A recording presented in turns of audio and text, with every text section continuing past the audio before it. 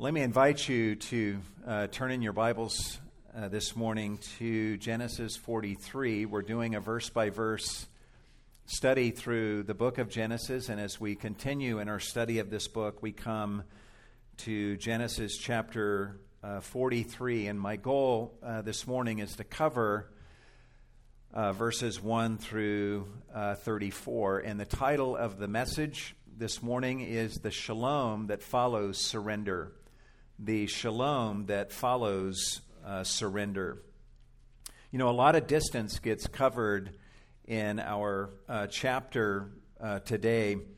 Genesis 43 is a chapter that begins with the words, "Now the famine was severe," and the chapter ends in Egypt with the words, "They feasted and drank freely with him," speaking of Joseph's brothers feasting together with Joseph in his house. And in between those two moments is an incredible moment of surrender in the life of Jacob. We don't see this, I don't think, in any of the English translations, but the word shalom shows up 4 times in Genesis chapter 43, and they all come after Jacob's moment of surrender. The word shalom is the Hebrew word for peace, and it speaks of wellness and of flourishing. In verse 23, Joseph's servant will speak to Joseph's brothers, and literally in the Hebrew, he will say shalom to you. In verse 27, we're told that Joseph checks in on his brothers and asks them about their shalom. In verse 27, he will ask them a question saying, "Does your old father have shalom?" And they will answer him by saying, literally, "Your servant, our father, has shalom." In verse 18, we're told that Joseph's brothers were afraid, but upon seeing their fear, Joseph's servant, speaking for Joseph, will say to them in verse 23, "Do not be afraid."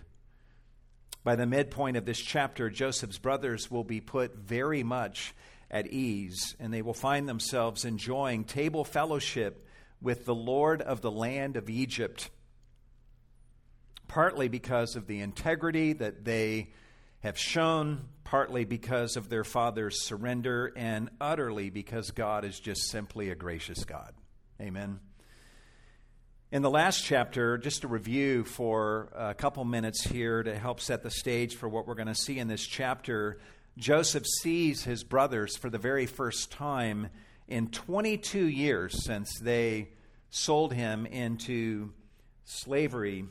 Because of the famine that was severe in the land of Canaan, Jacob had sent all of his sons, you'll recall, 10 of them, except Benjamin, to purchase grain in Egypt. But he didn't send Benjamin because he didn't want any harm to come to him. He didn't want that, but seems like he was more okay with harm coming to his other sons than to Benjamin. When Joseph sees his brothers after they arrive in the land of Egypt, he has no idea of the state of their hearts. So he conceals his true identity from them and begins to test them.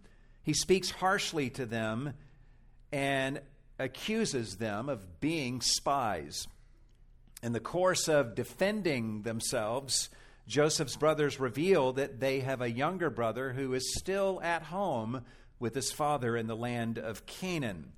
Well, Joseph acts like he doesn't believe their denials, that they're spies. He throws his brothers in prison for 3 days, and at the end of 3 days, he tells them that he will keep one of them in prison and send the rest of them home in order to get their brother and to bring their brother back in order to prove that they are not spies. At this point, Joseph overhears his brothers talking amongst themselves, and he hears them say, "Truly, we are guilty concerning our brother."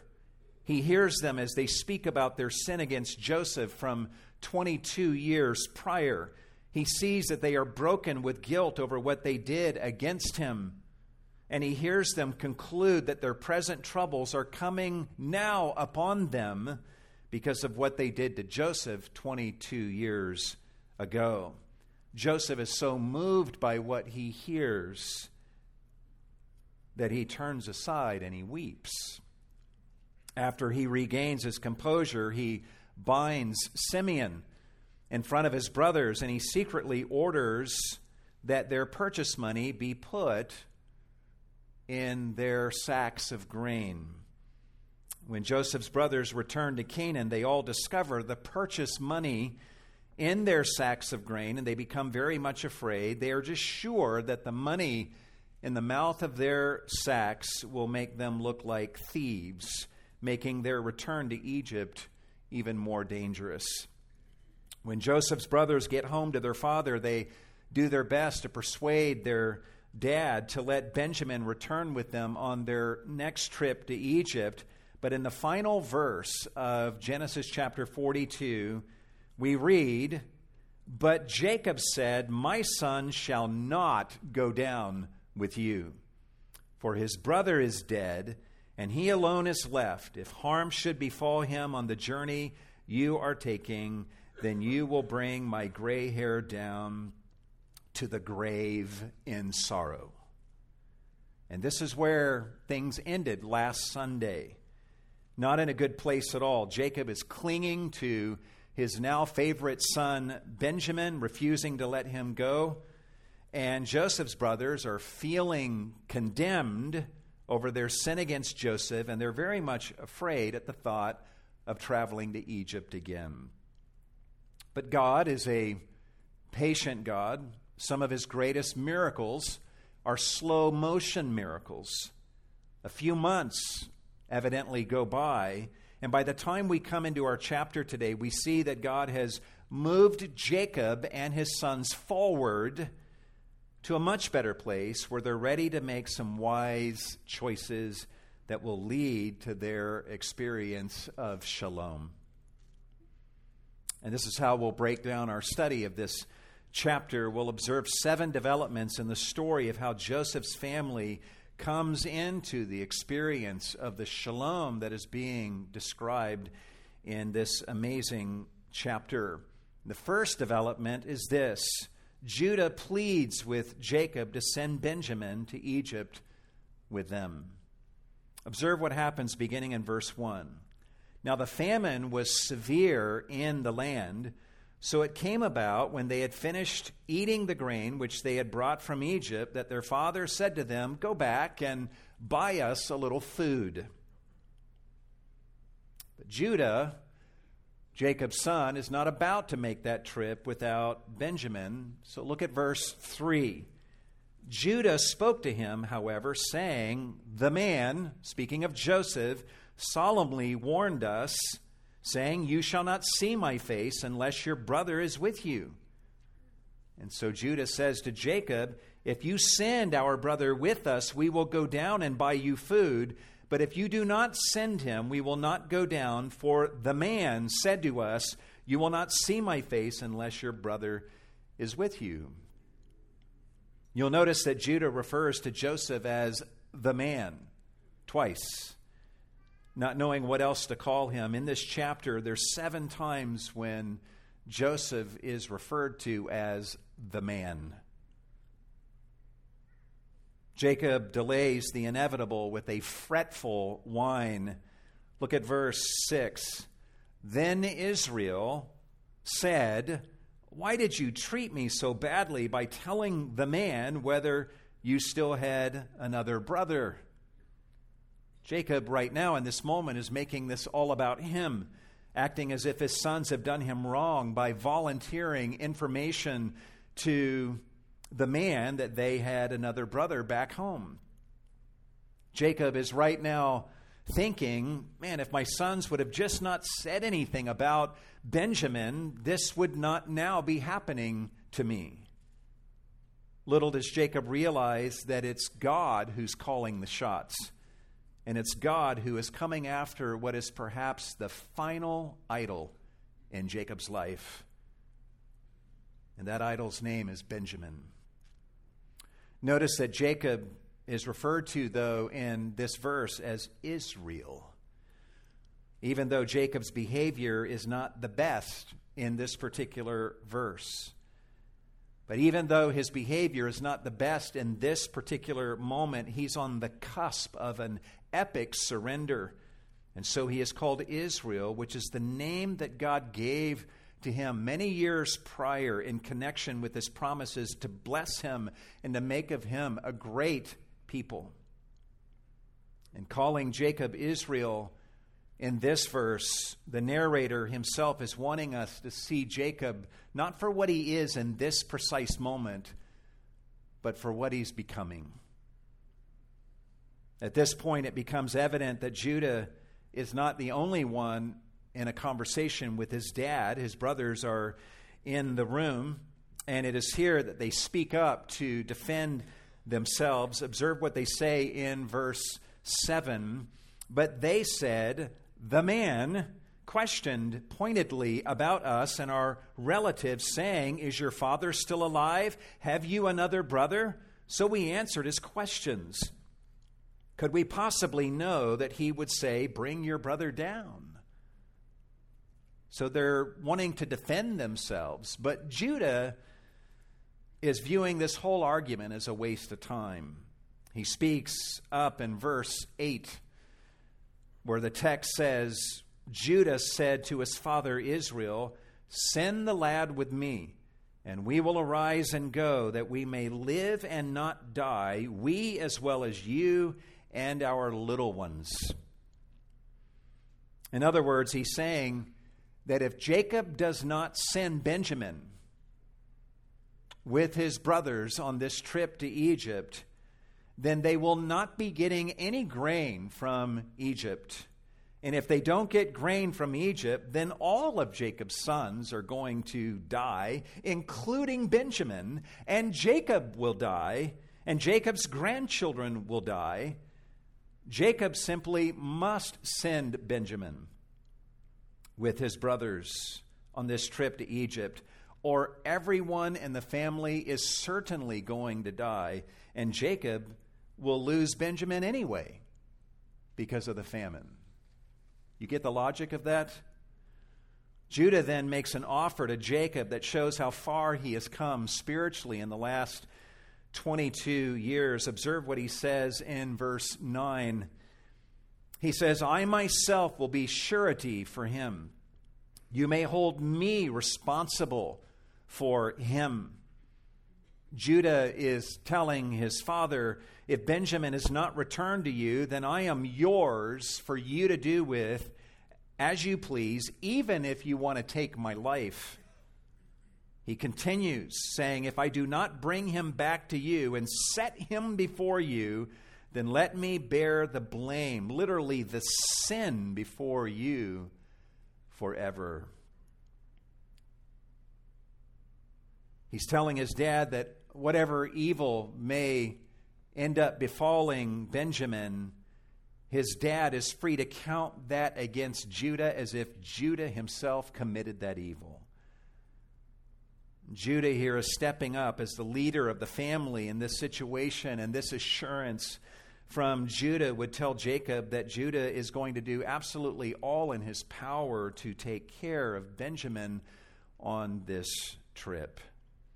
And Judah actually is getting a little impatient. He's tired of waiting on his dad. In verse 10, he says to his father, "For if we had not delayed, surely by now we could have returned twice." Takes about a week to get to Egypt and a week back. So it seems about a month has gone by since Jacob first suggested the idea of them returning to Egypt for more food, yet everyone is still sitting around because Jacob has been refusing to send Benjamin. And Judah is saying, "Dad, we could have been to Egypt and back twice by now. Let's get this show on the road and do this." You know, we can all understand, certainly, Judah's impatience here, but it doesn't take a whole lot of thought to also appreciate why Jacob would be reluctant to send Benjamin with his brothers on this trip. Think about it. 22 years prior, Jacob sent Joseph to Dothan to check on his brothers, and Joseph gets slain by a wild animal, or so Jacob thinks. A few months prior to this present moment that we're in right now, Jacob sends 10 of his sons to Egypt, and Simeon gets imprisoned and does not return with his brothers. So now 2 down. Also, the purchase money was found in the mouth of the sacks of grain that his sons brought home from their last trip to Egypt, leaving Jacob with good reason to worry about them not just being treated as spies when they return, but now as criminals and thieves. And the Lord of the land is now demanding that Benjamin return with his brothers in order to prove that they're not spies. In other words, they're guilty until they can prove themselves innocent by bringing Benjamin. And who knows what this unpredictable Lord of the land of Egypt might do when they do return with Benjamin. On top of all of these things, Benjamin is the only surviving son of Jacob's favorite wife, Rachel, and Jacob now loves Benjamin with the kind of love that he once had for Joseph. In the last chapter, we saw how he wanted to protect Benjamin over all of his other sons, and he told his sons in the last chapter that if something bad were to happen to Benjamin, it would be the death of him, meaning the death of Jacob. So for all of these reasons, it's going to take a miracle of God to get Jacob to let go of Benjamin and send him with his brothers on this trip. Yet the reality of the famine, combined with the good work that God is doing in Jacob's heart, finally brings Jacob to a beautiful moment of surrender and trust. And this brings us to the second development in this unfolding story of Shalom. Number 2, Jacob sends his sons to Egypt with Benjamin, gifts, and a prayer. He sends his sons to Egypt with Benjamin, gifts, and a prayer. Observe what Israel does in verse 11. Then their father Israel said to them, "If it must be so, then do this. Take some of the best products of the land in your bags and carry them down to the man as a present, a little balm and a little honey, aromatic gum and myrrh, pistachio nuts and almonds." Pistachio nuts and almonds are always a safe gift for that special someone in your life. All of these items are unique products of the land of Canaan and would have been rare in Egypt. And so they would be appreciated by an Egyptian ruler for this reason. As for the purchase money that Jacob's sons found in their sacks of grain, Jacob tells them what to do about that in verse 12. He says to them, "Take double the money in your hand and take back in your hand the money that was returned in the mouth of your sacks. Perhaps it was a mistake." Jacob is saying, if it was a mistake that the purchase money was put in the mouth of your sacks, then show integrity and rectify that mistake. And then use the second portion of the money that you are taking with you to purchase more grain to bring back with you to Canaan. And now for the big moment. As for what to do with Benjamin, Jacob says in verse 13, "Take your brother also, and arise, return to the man." Wow. This is a huge step of surrender for Jacob to take, and there's no way that Jacob can stay sane and surrender Benjamin like this without leaning on God for help and trusting him to take care of Benjamin as well as Simeon and all of his sons.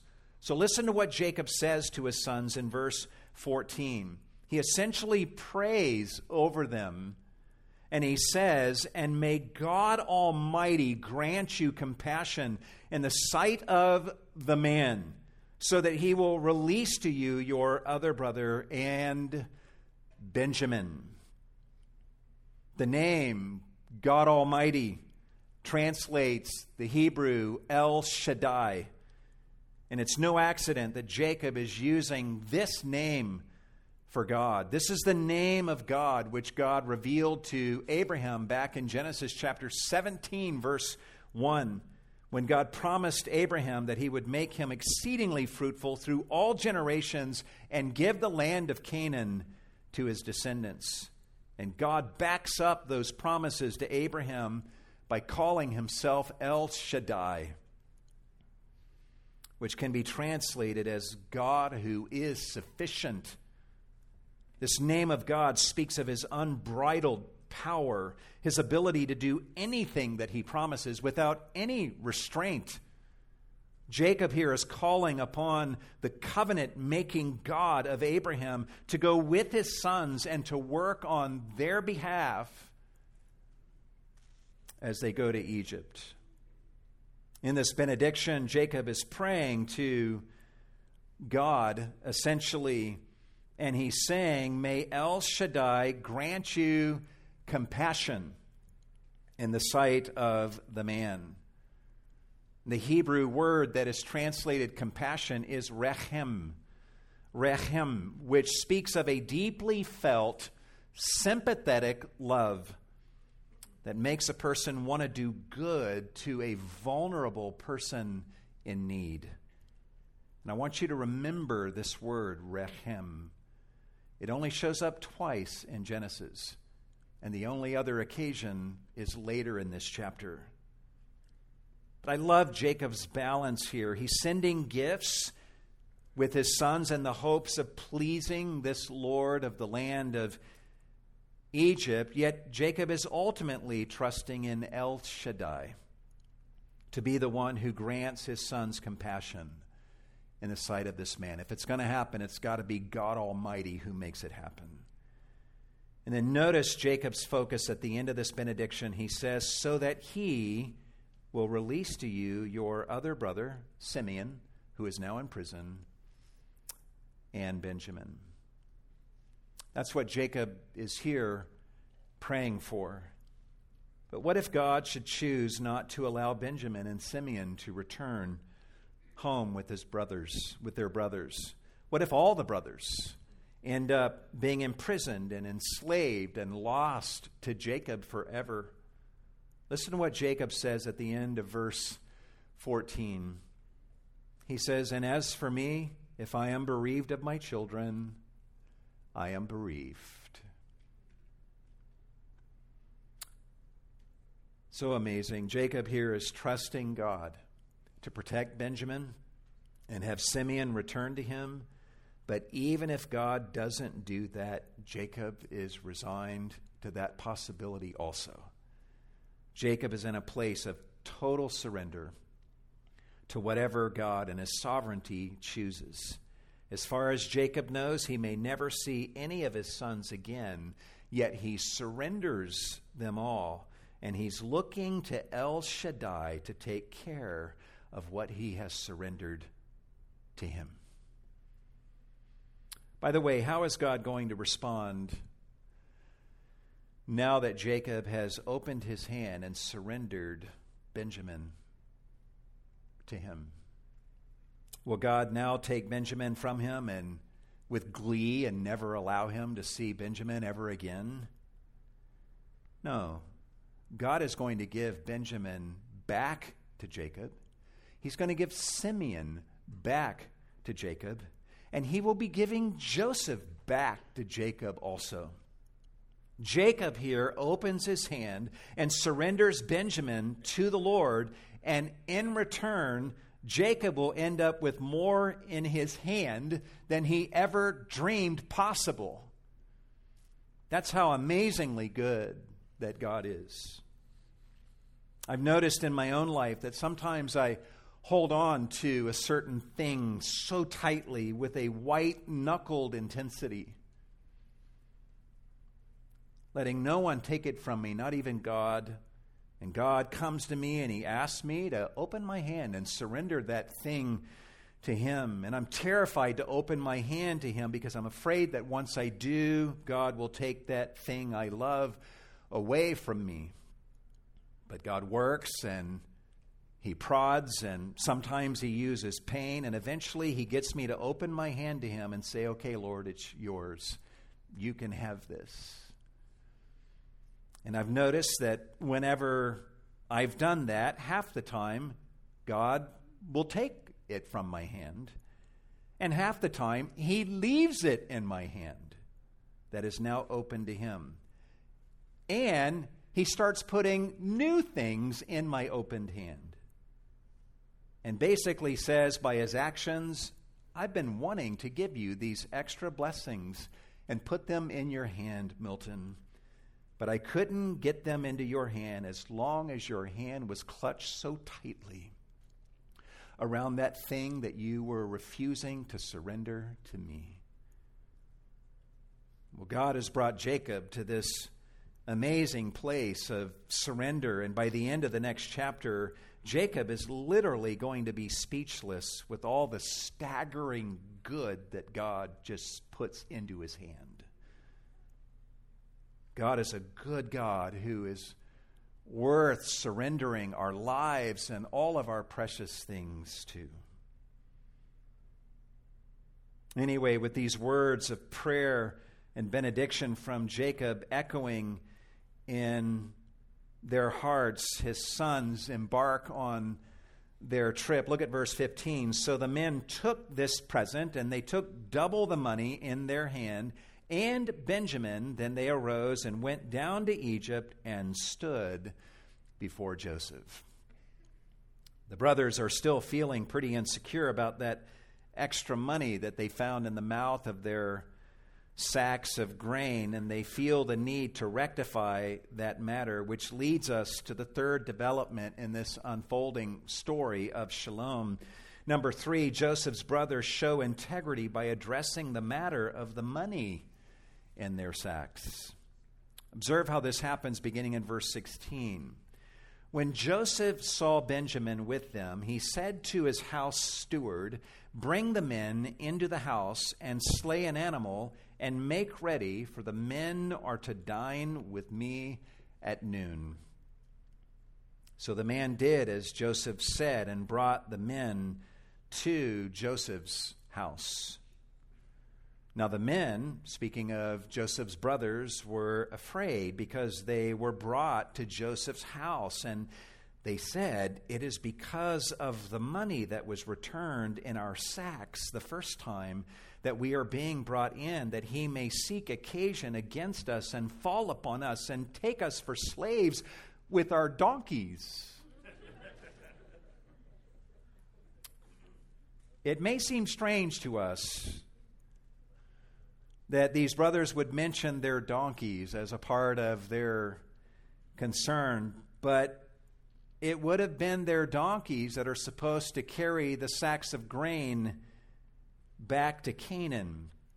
So their concern about the donkeys is essentially a concern that they might not be able to send grain home for their families who might now starve to death. And that's why they're concerned here. By the way, the word sacks is used in verse 18. You know what the Hebrew word is for sacks? Or for sack, singular? Get ready to write this down. The Hebrew word for sack is sack. Totally serious. It's the easiest Hebrew vocabulary word to memorize. Anyway, governed by the fear in their hearts and the instructions that they receive from their dad to make things right, observe what Joseph's brothers do beginning in verse 19. The text says, "So they came near to Joseph's house steward and spoke to him at the entrance or the door of the house and said, 'Oh, my Lord, we indeed came down the first time to buy food, and it came about when we came to the lodging place that we opened our sacks, and behold, each man's money was in the mouth of his sack, our money in full. So we have brought it back in our hand. We have also brought down other money in our hand to buy food. We do not know who put our money in our sacks." This is exactly the right thing for these brothers to do, just in case the money was put in their sacks by mistake. The golden rule that Jesus gives to us in the Gospels is do unto others as you would have them do unto you. If a cashier at a store gives you too much change or undercharges you for something that you are buying, you don't take the money and run and view that as God's provision. You let the cashier know so that they can make it right. That's the law of love. That's what loving others, loving that cashier as yourself looks like. That's what Joseph's brothers do here, provoking a beautiful response from Joseph's servant. And this leads us to the next development in this unfolding story of Shalom. Number 4, Joseph's brothers receive assurance about the money, and they get Simeon back. Observe what Joseph's steward says in verse 23. The text says, he said, "Be at ease. Do not be afraid. Your God and the God of your father has given you treasure in your sacks. I had your money." As we saw at the beginning of the message, the expression "be at ease" is literally in the Hebrew "shalom to you." Speaking for Joseph, this servant of Joseph is wanting Joseph's brothers to experience peace without any fear. And this is why he then tells them, "Do not be afraid." And then the steward makes a stunning announcement. He says, "Your God and the God of your father has given you treasure in your sacks. I had your money." Now, we learned in the last chapter that it was Joseph who ordered the money to be put in the mouth of their sacks of grain. But here, Joseph's steward is telling them that it was God. The steward is basically saying, "I was the one who had your money, and it was I who put the money in the mouth of your sacks, and I did so because my master instructed me to do so.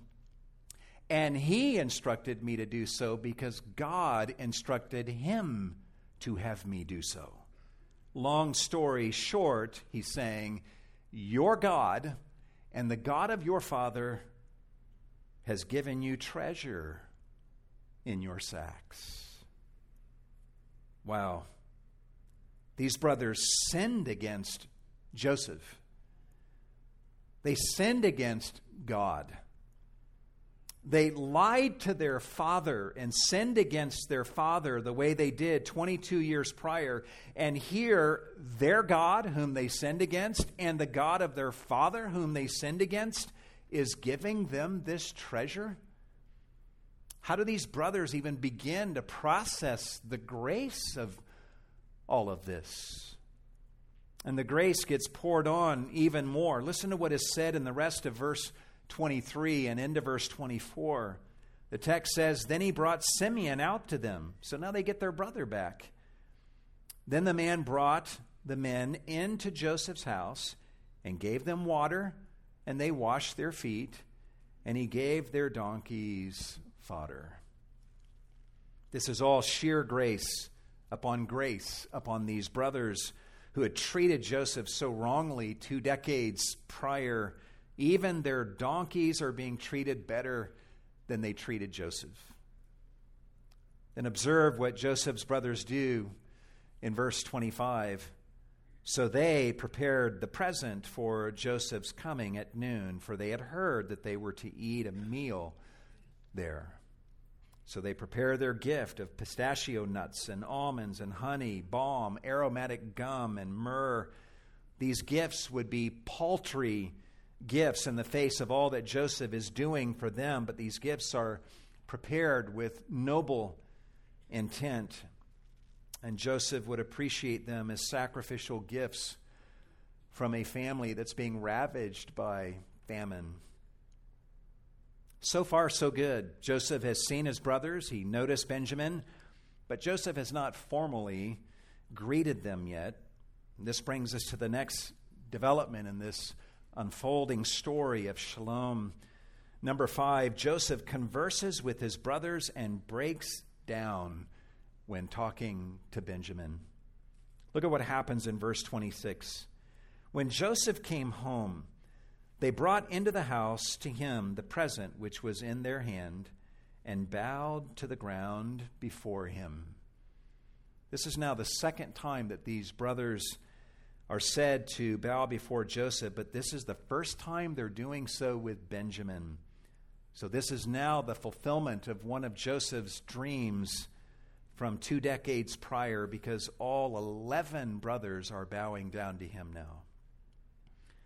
After Joseph receives the gift from them, observe what happens next in verse 27. Then he asks them about their welfare. He asked them about their shalom and said, "Is your old father well?" Literally, does your old father have shalom, of whom you spoke? Is he still alive? And they said, "Your servant, our father, is well." Literally, your servant, our father, has shalom. He is still alive. Jacob surrendered his precious son, Benjamin, to this man whom we know as Joseph, little realizing that this one he was surrendering his son to was more interested in Jacob's shalom than Jacob could even begin to imagine. Observe what Joseph's brothers do at the end of verse 28. They bowed down in homage. No doubt they're grateful and touched that this Lord of the land is so interested in their shalom and in the shalom of their father. It's at this point that Joseph gets a closer look at Benjamin. Observe what he does in verse 29. As he lifted his eyes and saw his brother Benjamin, his mother's son, he said, "Is this your youngest brother of whom you spoke to me?" Perhaps they said yes to Joseph's question. Perhaps they nodded. Or maybe Joseph doesn't even wait for their reply. He looks at Benjamin, and the text says, "And he said, 'May God be gracious to you, my son.'" By the way, how old is Benjamin at this time? We actually don't know exactly. Ancient Jewish tradition suggests that Benjamin was born when Joseph was 8 years old, and this suggestion fits the timeline that we see in the book of Genesis. And if that is the case, Benjamin is around 30, 31 years old right now. And Joseph last saw him when he was only 9. And as Joseph looks upon his brother, all grown up right now, somehow he manages to speak the words, "May God be gracious to you, my son." This is a tender benediction, a benediction that Joseph only gives to Benjamin and not to his other brothers. And notice that Joseph doesn't just say, "May God be gracious to you," and he doesn't just say, "May God be gracious to you, son," but "May God be gracious to you, my son." This is amazingly personal language for a sovereign of a nation to be speaking to a foreigner upon meeting him for the very first time. And guys, it's even more personal than that. You know what the Hebrew is for my son? Benny. Benny. The first syllable of the name Benjamin is the word Ben, which means son. And here Joseph is looking at his brother for the first time in over 22 years. And he's saying to his little brother, "May God be gracious to you, Benny." This whole benediction is loaded with the language of special favor and relationship and it's just too much for Joseph. Observe what he does in verse 30. Joseph hurried out, for he was deeply stirred over his brother, and he sought a place to weep, and he entered his chamber and wept there. We don't see this in the English of some translations, but we see here in verse 30 an amazing connection with what Jacob prayed back in verse 14. You will recall that when Jacob sent his sons to Egypt, he said to his sons, "May God Almighty grant you compassion," or rechem, in the sight of the man. And here in verse 30, the Hebrew literally reads, Joseph hurried out for his compassions. His rechem grew warm over his brother. The very thing that Jacob prayed for is happening here for reasons that Jacob could not have even begun to imagine when he prayed his prayer. Seeing Benjamin standing before him is such an overwhelming experience for Joseph, as the text tells us that Joseph hurried out and sought a place to weep and entered his chamber and wept there. It's been an amazing 22-year journey for Joseph, a journey full of pain and longing and distance from family and loss. How poignant it must have been for Joseph to now see all of his half-brothers and his full brother Benjamin standing in front of him right now. Observe what happens next in this unfolding story of Shalom. Number 6, Joseph's brothers enjoy a meal with Joseph and are astonished by the seating arrangement. Joseph has got to get his act together here emotionally, and he does. Verse 31 says, Then he washed his face and came out, and he controlled himself and said, Boy, these allergies are killing my eyes. How about them bears? No, he controlled himself and said, Serve the meal. And so they do, but not in the way we might think. Look at verse 32. So they served him, Joseph, by himself, and them by themselves, and the Egyptians who ate with him by themselves. So imagine 3 tables here. Joseph was at one table that was no doubt elevated because he was the ruler of Egypt. Then there was a second table where the Egyptian servants of Joseph ate, and then there was a third table where Joseph's brothers ate directly in front of Joseph. And the reason for seating the Egyptians and Joseph's brothers at separate tables, as the rest of the verse says, was because the Egyptians could not eat bread with the Hebrews, for that is loathsome or an abomination to the Egyptians. So the Egyptians were racist. They thought they were superior to people of other cultures, and especially the Hebrews. And that being their attitude means that Joseph is straining at the limits of Egyptian custom and even having these Hebrew men eating in his house in this way. And observe the seating arrangement of the brothers, which Joseph no doubt had arranged. We see this in verse 33. Now they were seated before him. So in the presence of a sovereign like this, you don't just find a seat. You are brought to your seat at a table. So they didn't just take their seats. They were seated according to Joseph's instructions as the sovereign, the firstborn according to his birthright, and the youngest according to his youth. And the men looked at one another in astonishment. Why would they look at each other in astonishment? Well, the seating arrangement.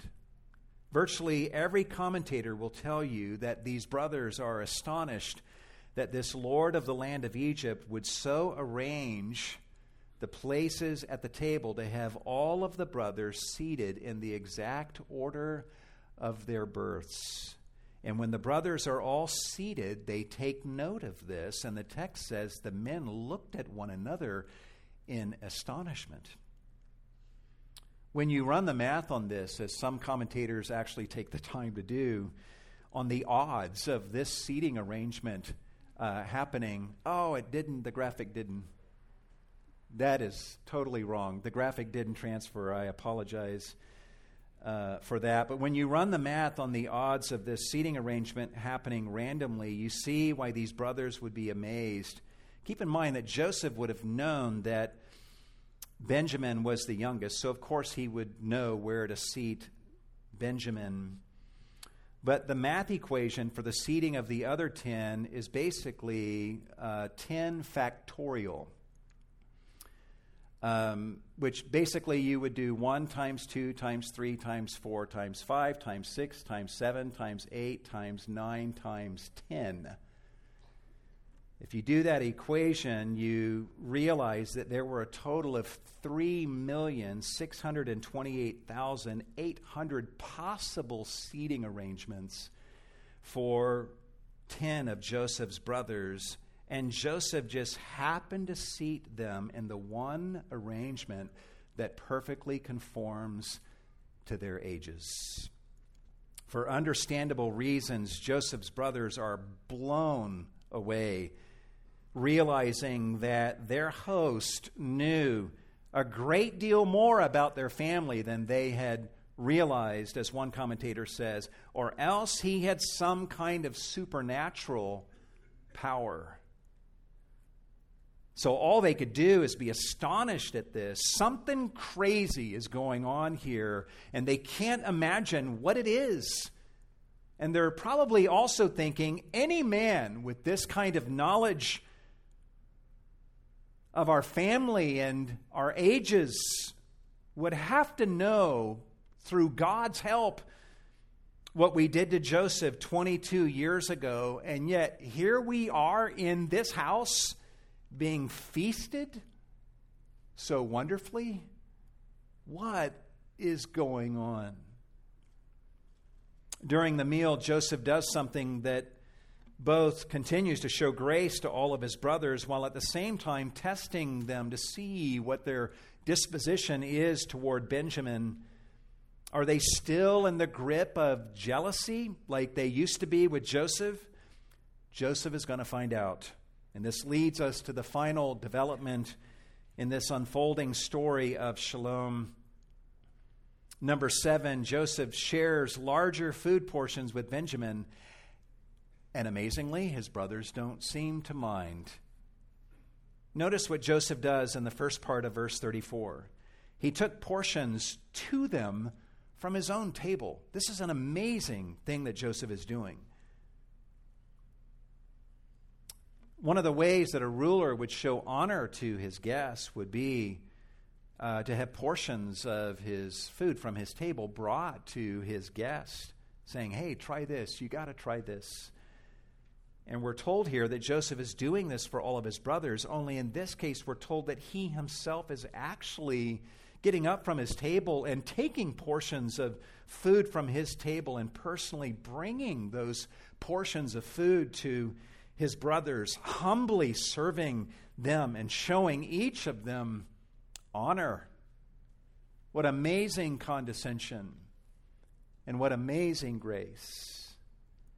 But while Joseph is showing this honor to all of his brothers, he shows a special favoritism toward Benjamin. Observe what is said at the end of verse 34. But Benjamin's portion was 5 times as much as any of theirs. Why would Joseph do this?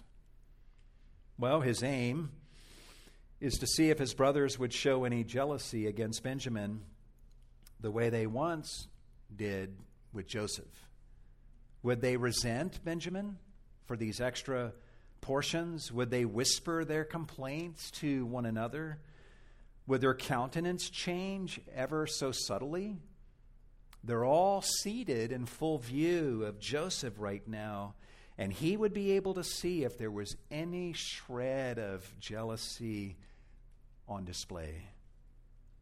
And wonderfully, the chapter ends with Joseph's brothers seemingly unfazed by this favoritism of Benjamin. Observe what the text says in verse 34. This is how the chapter ends. So they feasted and drank freely with him. By the way, the Hebrew expression translated drank freely, usually in the Old Testament means to become drunk. And it doesn't have to mean that here, but it certainly means that they imbibed freely. And the more they drank, the more they would have lost their inhibitions, and the more likely it would become that they would show their true feelings if they had any resentment against Benjamin for this special treatment that he is receiving. Joseph is given a special benediction to Benjamin exclusively, and now this fivefold portion. Yet, as one commentator says, even when the more generous use of wine has removed the restraint from their tongues, the men still ring true. There's not a whisper of jealousy in the room.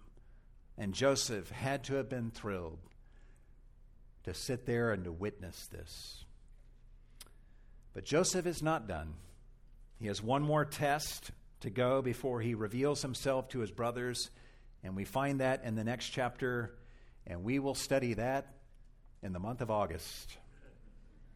So we'll stop here for today, but let's just savor a couple things before we close. You know, it's a wonderful thing to witness the slow motion miracle that God has done in Joseph's brothers' hearts in giving them victory over the sin of jealousy.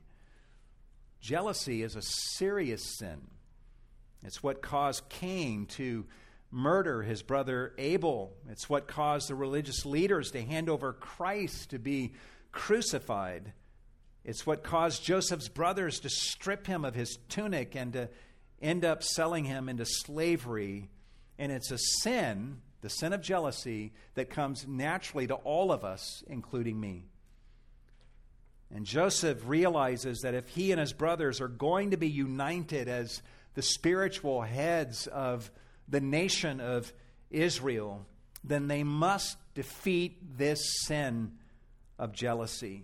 And that's why Joseph is being so careful to put them through the process that he is putting them through before he reveals himself to them and invites them to Egypt so that he can provide for them the way that he wants to.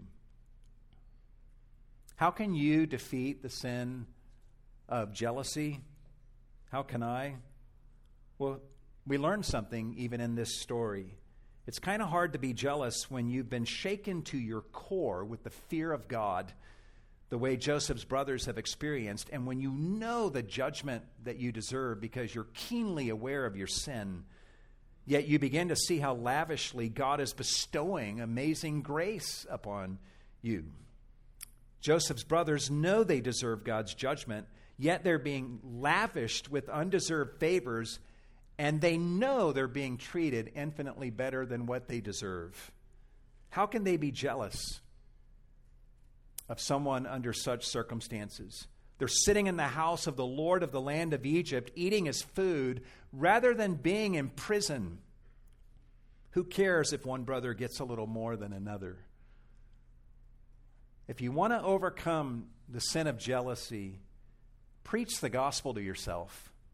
Cultivate the fear of God in you. Remind yourself of the hell that you deserve for your sins, and then cherish the cross of Christ and his blood that was shed for you to have atonement, and cherish every blessing from God in the gospel as an expression of his ill-deserved grace in your life.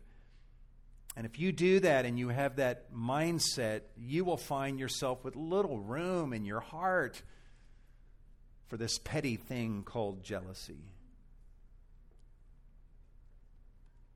Lastly, in the last chapter, the Lord of the land of Egypt leveled an accusation against Jacob's sons, telling them that you're spies And no amount of defense or explanation on their part could erase that indictment, that accusation that kept coming against them.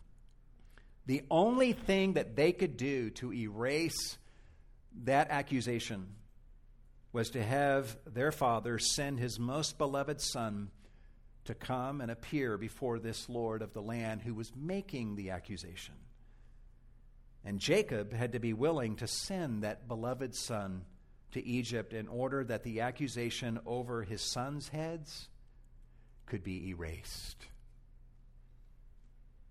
In the New Testament, God willingly sends his beloved Son to earth, knowing that he would die and be crucified on a cross, so that the charges against us for our crimes could be dropped, and we could stand before God in peace. To those who believe in Jesus, God says, you are forgiven of all of your sins. All accusations against you, as legitimate as they are dropped. And you now have shalom with me. And he invites us who believe in Jesus into his house. He makes us family. And he gives us a seat at his table, and he honors all of us with portions that are far more than we could ever consume. If you have never believed in Jesus, who has appeared before God on your behalf, believe in him today and call upon his name. If you do that, you will hear words similar to what Jacob's sons hear in Genesis 43. They hear words like, Shalom to you. Do not be afraid. Your God has given you treasure. May God be gracious to you, my son. And all such things and so much more are said in the New Testament to all those who believe in Jesus. Let's bow our heads together.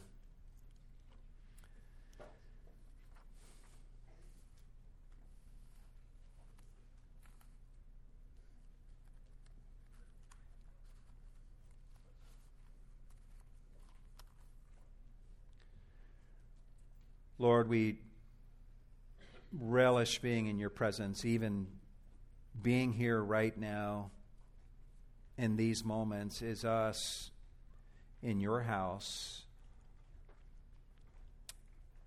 being feasted by you as you give us portions from your table for us to enjoy and feast upon. And the greatest portion that you happily share with us is your Son, whom we can feast upon. All of us who have believed in you, Lord Jesus, we are the recipients of such staggering grace.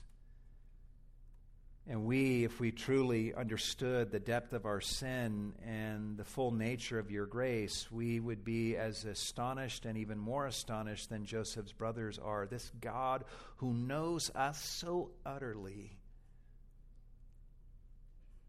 And yet, he's a God of justice, a God of holiness, a God who knows our sin, a God who brings discipline for our sin, and yet he loves us and lavishes grace in a perfect admixture of that is exactly what we need. May we be a people, Lord, who are dazzled by your grace, astonished by it. And forgive us for not being as astonished as we should be. We should frequently, Lord, be feasting on your goodness and looking at each other in astonishment over who you are and your goodness to us. And given all of that, Lord, you are a God who is so worthy of our full surrender. And may we be a people surrendered to you. We thank you, Lord, for this opportunity to give of our offerings to you in the next few moments, and we ask that you would receive what we surrender to you of our funds that you have blessed us with, and do much, Lord, with all that is given in this offering for the support of the great work of the gospel that is happening here in this community and around the world. At the same time, we surrender ourselves to you. And we do so in Jesus' name. And all God's people said,